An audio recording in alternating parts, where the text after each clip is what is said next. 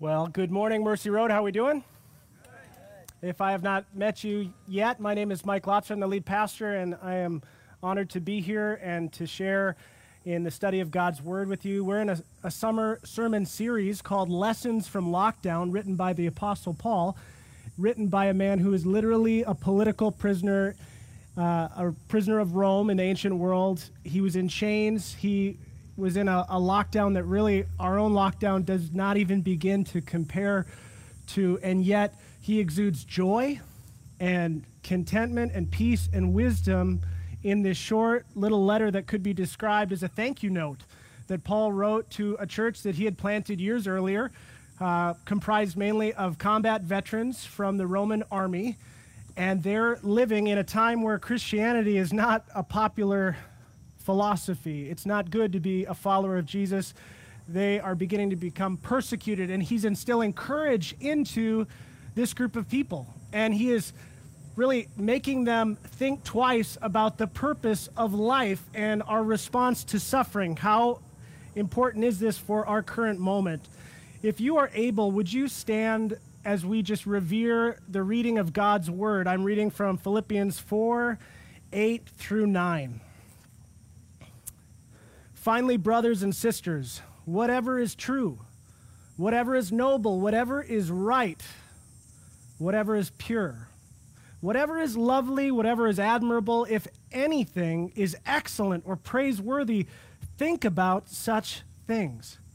Whatever you have learned or received or heard from me or seen in me, put into practice, and the God of peace will be with you. This is God's Word. You may take a seat. The lesson that Paul has for us today, I think, is very straightforward, pretty easy to teach on, not a very complicated or abstract thing to consider, but the application of the lesson that Paul has for us today, to actually do it, to put it into practice, that's actually a difficult thing, and it will take a lot of intentionality on your part and resolve. You're going to have to actually want to do this, and so will I. We're really thinking about the type of people we want to become and the role that fixing our thoughts on certain things as opposed to other things has to play in our development as people and into the character that we develop in ourselves and other people. How do we fix our thoughts on the right things? That's the question we're asking today. Viktor Frankl, a famous author, was a survivor of the Holocaust, and he was right on the verge of writing a very important book that was the consummation of his life work, and he had it all written down in notes. And when the Nazis came and they took him and his family members, they also confiscated his life's work. Can you imagine? I mean, some of you have deleted something, a Microsoft Word document by accident, and you're like, no, it's gone.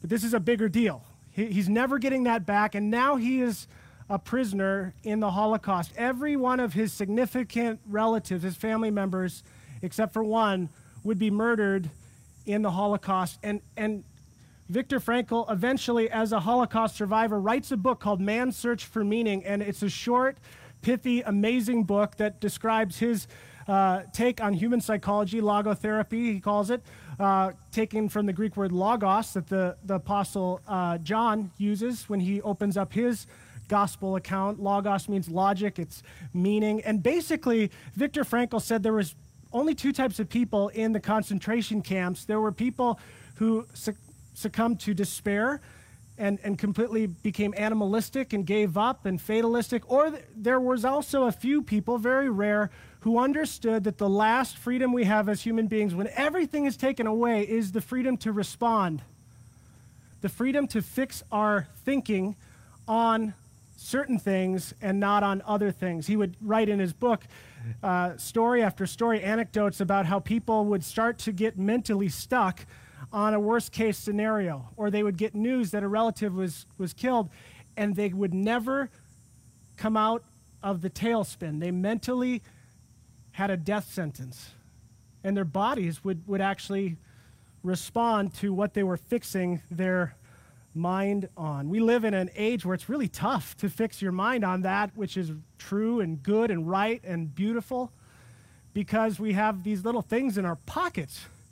And And a lot of what we really are tempted to look at and take in is really not edification, but it's entertainment. And that's the first point. If you're taking notes, you might consider writing that down. We prioritize edification over entertainment. That is how we do what the Apostle Paul is exhorting us to do. We prioritize edification. What kind of word is that? You know, when I use big, old-fashioned, nerdy words, it's because there's not a better word than that word.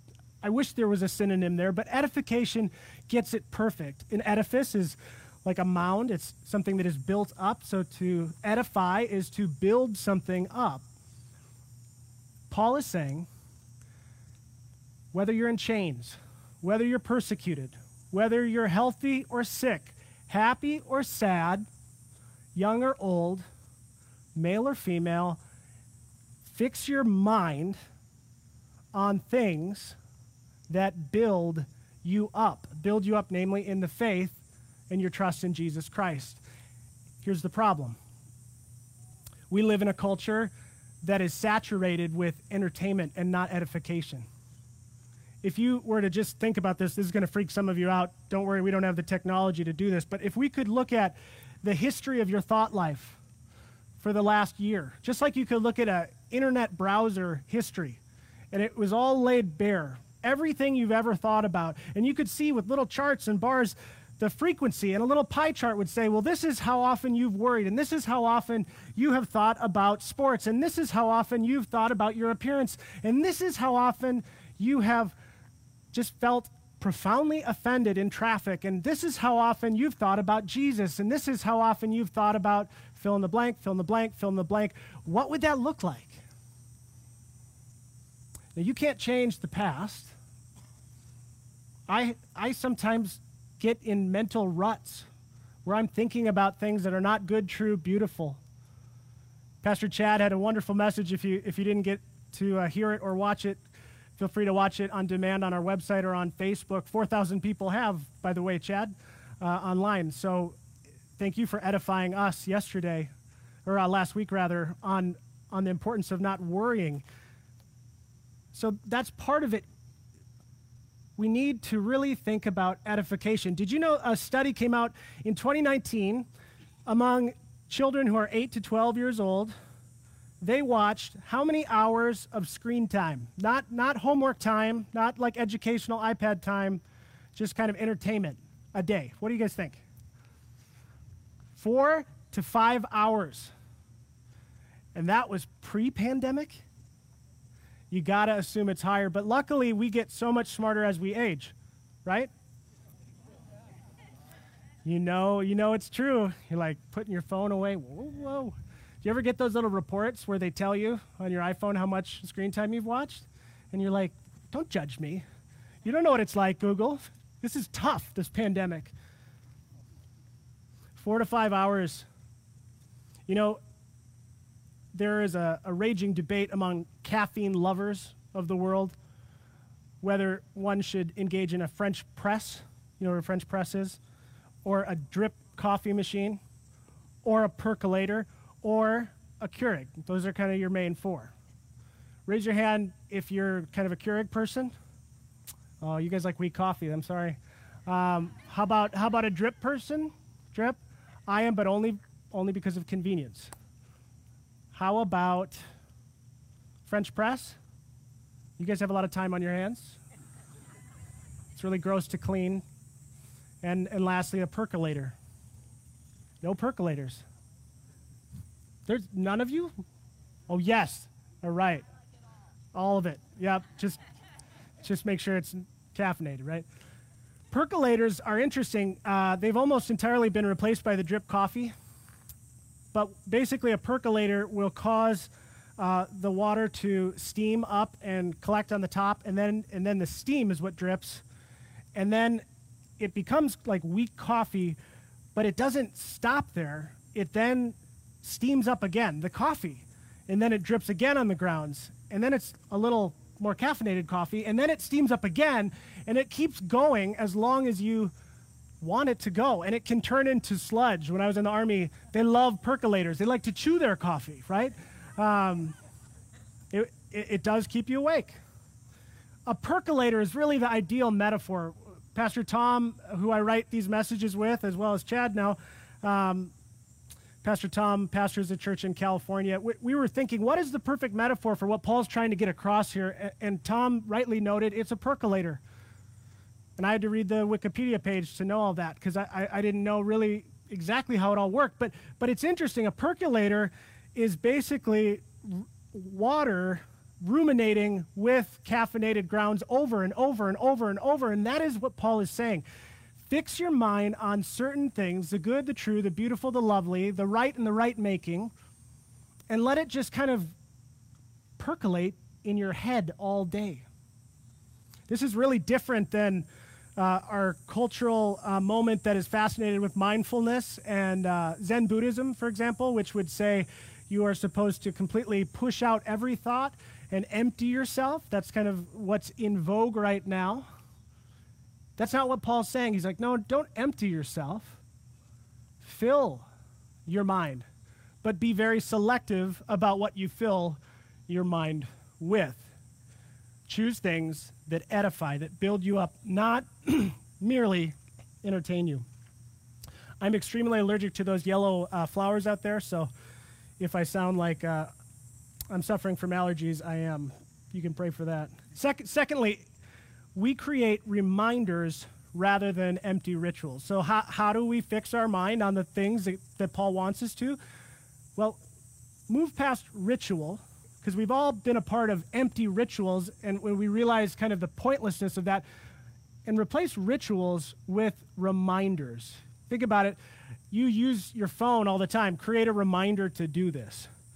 And it dings, and you do this. My kids have a reminder on screen time when they play the Nintendo Switch, and they're really good at not hearing it.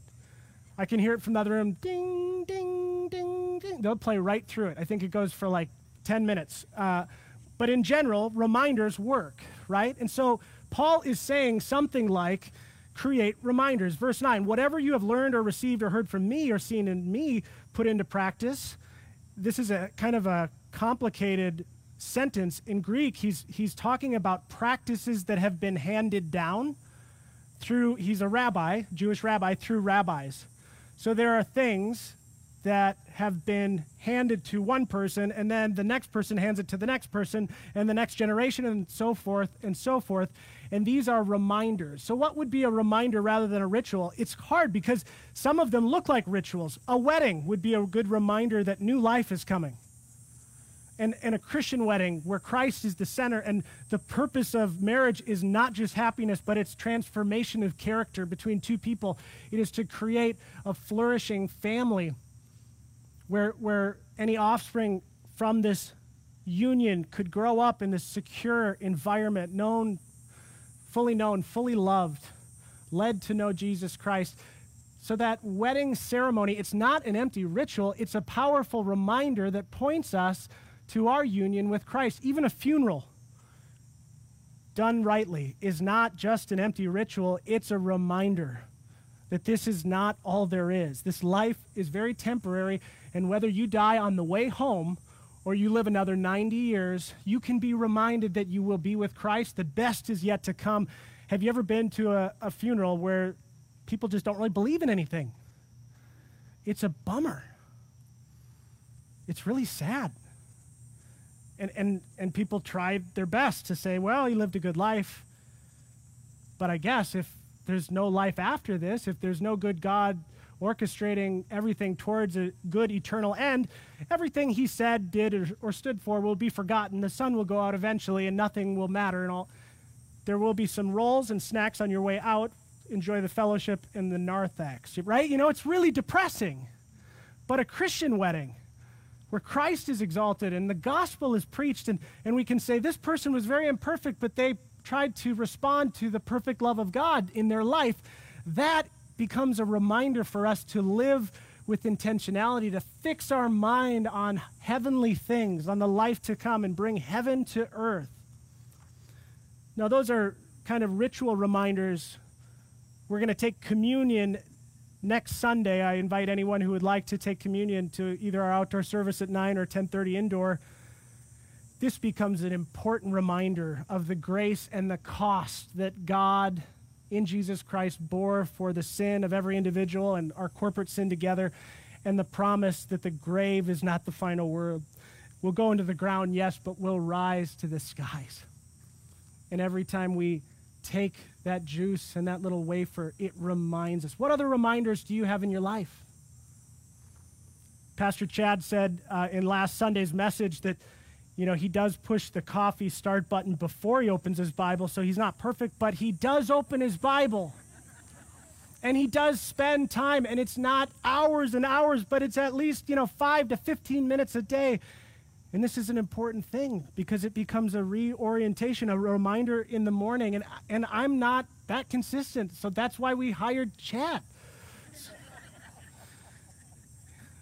This transitions us into the third and final point. We admire and imitate saints rather than celebrities. I was having a conversation with a couple in our church, and she comes kind of from a Catholic background, and he comes from a evangelical kind of non-denomination background, covenant background. And so they're wondering, how does her Catholic background and his evangelical background, how does that work? And one of our topics that we discussed were the role of saints in the Catholic Church. And sometimes, one of the parties in the couple said, I'm a little uncomfortable with this idea of praying to saints, and we talked about that. And it really forced me to think a little more deeply about the role of venerating certain Christians. Why do we do that? Now, I'm not so certain that praying to saints is something that the Bible directs us to do.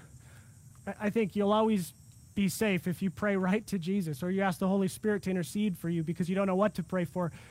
But I do think that whoever I imitate is really important. Whoever I look up to and I just say, I want to do life like that person. I think she is inspirational. I think he has got that right, and I want to think like him. I want to act like her. I want to feel emotions like they do. It seems like human beings are made, hardwired, to look up to other people. The problem is, Mercy Road, if we are not intentional in who we fix our thoughts on when it comes to imitation, we will imitate the wrong people. Have you noticed that celebrities are crazy? I mean, has that occurred to you? And has it also occurred to you that we might be crazy because we're so darn interested in the opinions of crazy people? I mean, think about it. Celebrities, they're just imploding constantly. They can't stay married for more than 5 minutes. They're in and out of rehab. They've got crazy issues. I mean, it just never ends. The drama never ends. What is it about a celebrity that we find so alluring? Well, usually they're really good at something like acting or playing basketball or whatever. But my theory is that human beings were not made to be worshiped, and we buckle under the weight of worship. When people start to worship us, we implode. Our lives fall apart. We unravel. And yet, we are supposed to admire certain people and certain qualities about certain people, and our admiration should move us into imitation. I often say to young preachers, the best way to learn how to preach is to listen to preachers who you admire, but don't just listen to one.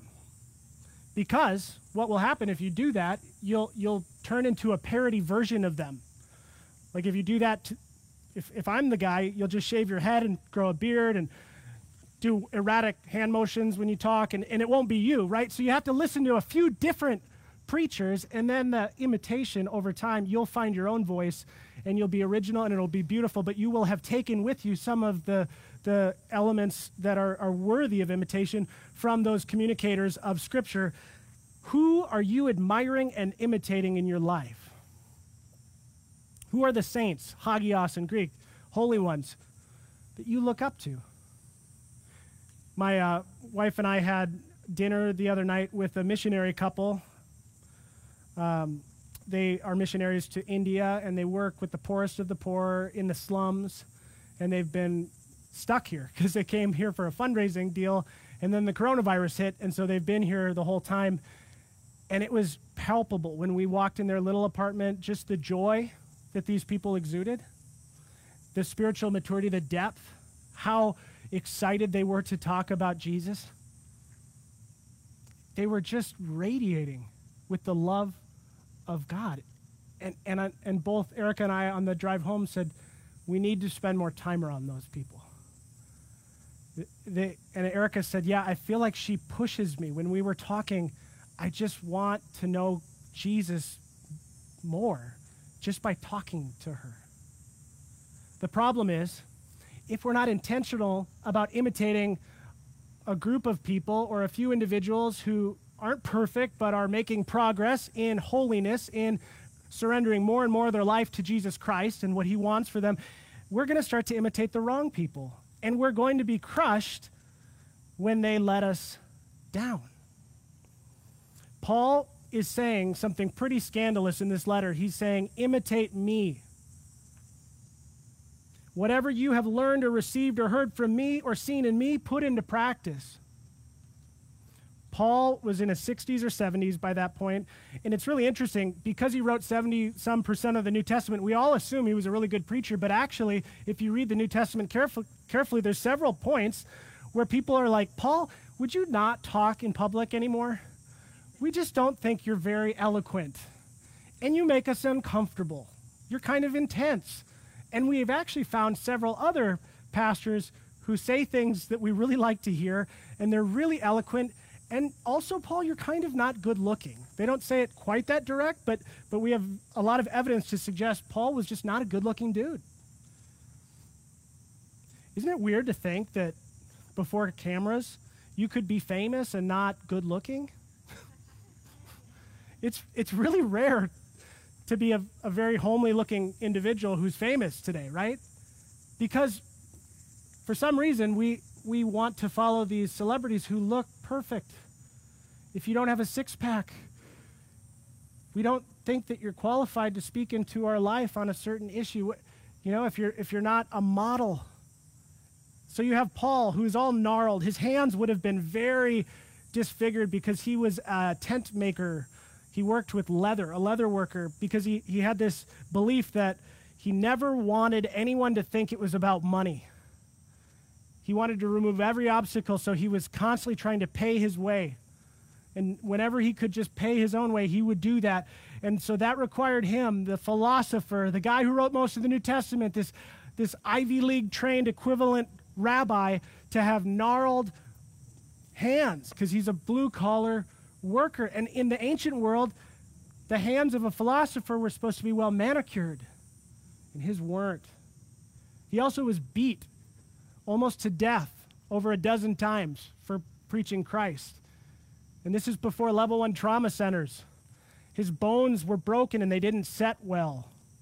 His face was so bludgeoned, some scholars think that he was almost completely blind when he wrote this letter. Imagine being beat so frequently that your vision is starting to go. And you have to dictate a thank you note. And yet, even though you can barely see out of your eyes that have been so beat up, and you can barely write out of your arthritic hands that have cut leather for years and pulled and stitched tents together, as well as writing the New Testament, even in that condition, sitting on death row, you're just saying, all I can think about when I think of you is how thankful I am and how good God is and about the life to come. And it doesn't matter if I live or die.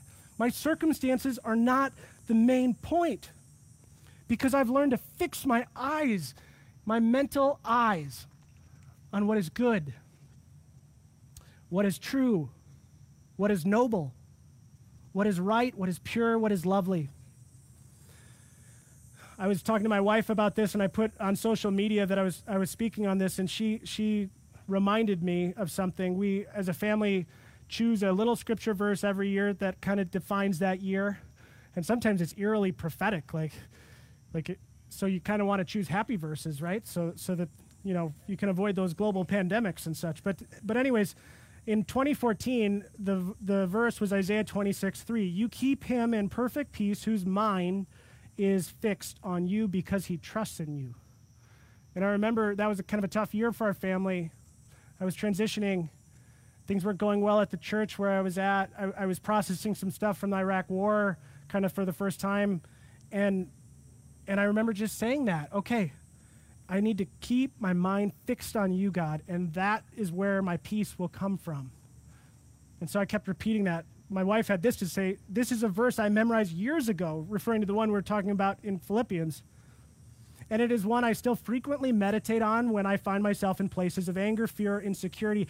As I attempt to take every thought captive, I can't just tell myself not to think negatively about something, but rather I need to replace those thoughts with things that are pure, lovely, admirable, etc. Saying this verse aloud is a brain training exercise for me.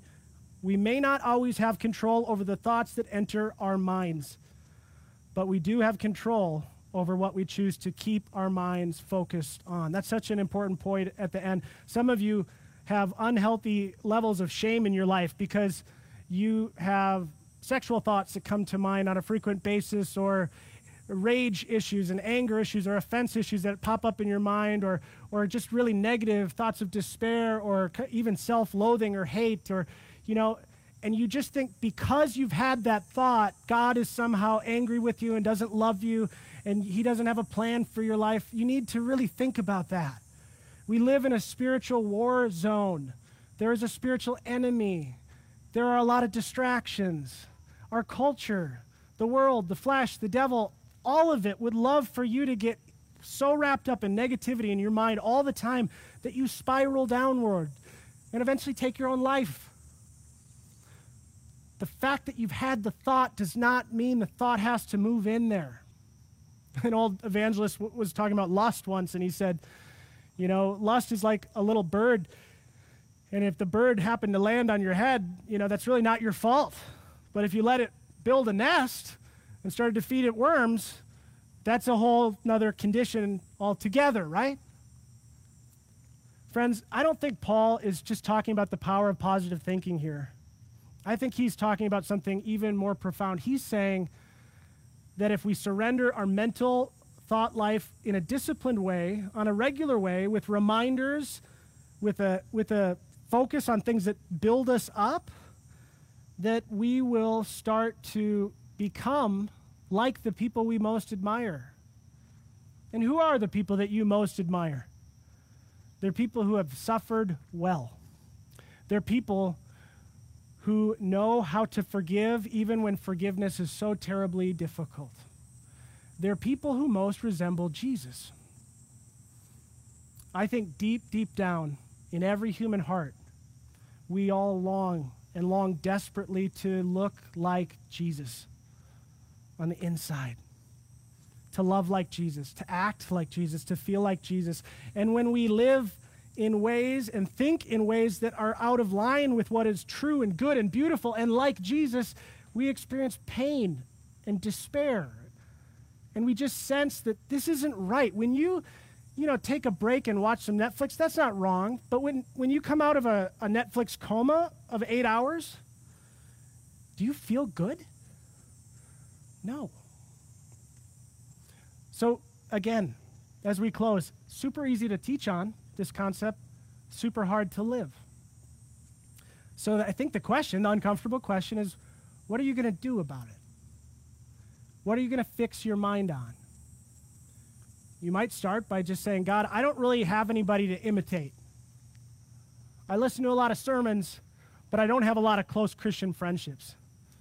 So would you give me some insight on what I need to do to more consistently be in relationship with someone who I can learn from? Maybe it's taking a page out of Chad's book and saying, when that percolator is going in the morning, the metaphorical percolator is going to go with it. And I'm going to start to ruminate on some scripture and talk to God. And it doesn't have to be perfect, and it can be 8 minutes one morning and 2 minutes the next and 15 the next. It just needs to happen. And I need to value that time as much as I value my coffee. maybe, for some of us, it's just coming more consistently to things that build us up, like Sunday worship. We have Saturday morning men's and women's groups. We're going to start Monday night adult programming. We have kids ministry happening on Wednesday nights. And even though that's scary in our pandemic time, maybe for some of us, that needs to happen because that's the priority. I'm not shaming anybody who has health concerns and can't come to that, but think about it. As I look at this crowd here, I see people that build me up. I see Andrew Anderson, the pastor who I followed here at Mercy Road, the former lead pastor. And that builds me up. I see Tom and Kelly wearing their heart shirts. They just love to serve other people, and that builds me up, and it reminds me, they're a visual reminder to keep serving. I see Susan, someone who has shown joy in times of suffering in the last few years, and that reminds me, if I'm in pain, joy is still possible. I get emotional if I keep naming all you people, so I'll stop there. Friends, whatever is true, whatever is noble, whatever is right, whatever is pure, whatever is lovely, whatever is admirable, if anything is excellent or praiseworthy, think about such things. Gracious God, thank you for this lesson from Paul, this lesson in lockdown. Thank you for this church. It really is a beautiful community of people from all ages and backgrounds. And I just ask that you would help us to cultivate a thought life that makes us more and more like you. Forgive us, Lord, for being very unintentional in aiming our thoughts and fixing our thoughts. Help us to make progress. We're not perfect, but you do just ask for us to trust you enough to make progress. Lord, if there is entertainment that has been distracting us, that we just need to go without for a while, or maybe go without permanently, gently convict us, not with shame, but out of love. Lord, if we are in dire need of someone to look up to imitate, not a perfect person, but someone who's making progress, would you make that divine connection? Would you show us who to reach out to? Father, we thank you, we love you, and we give you this beautiful day. In Jesus' name, amen.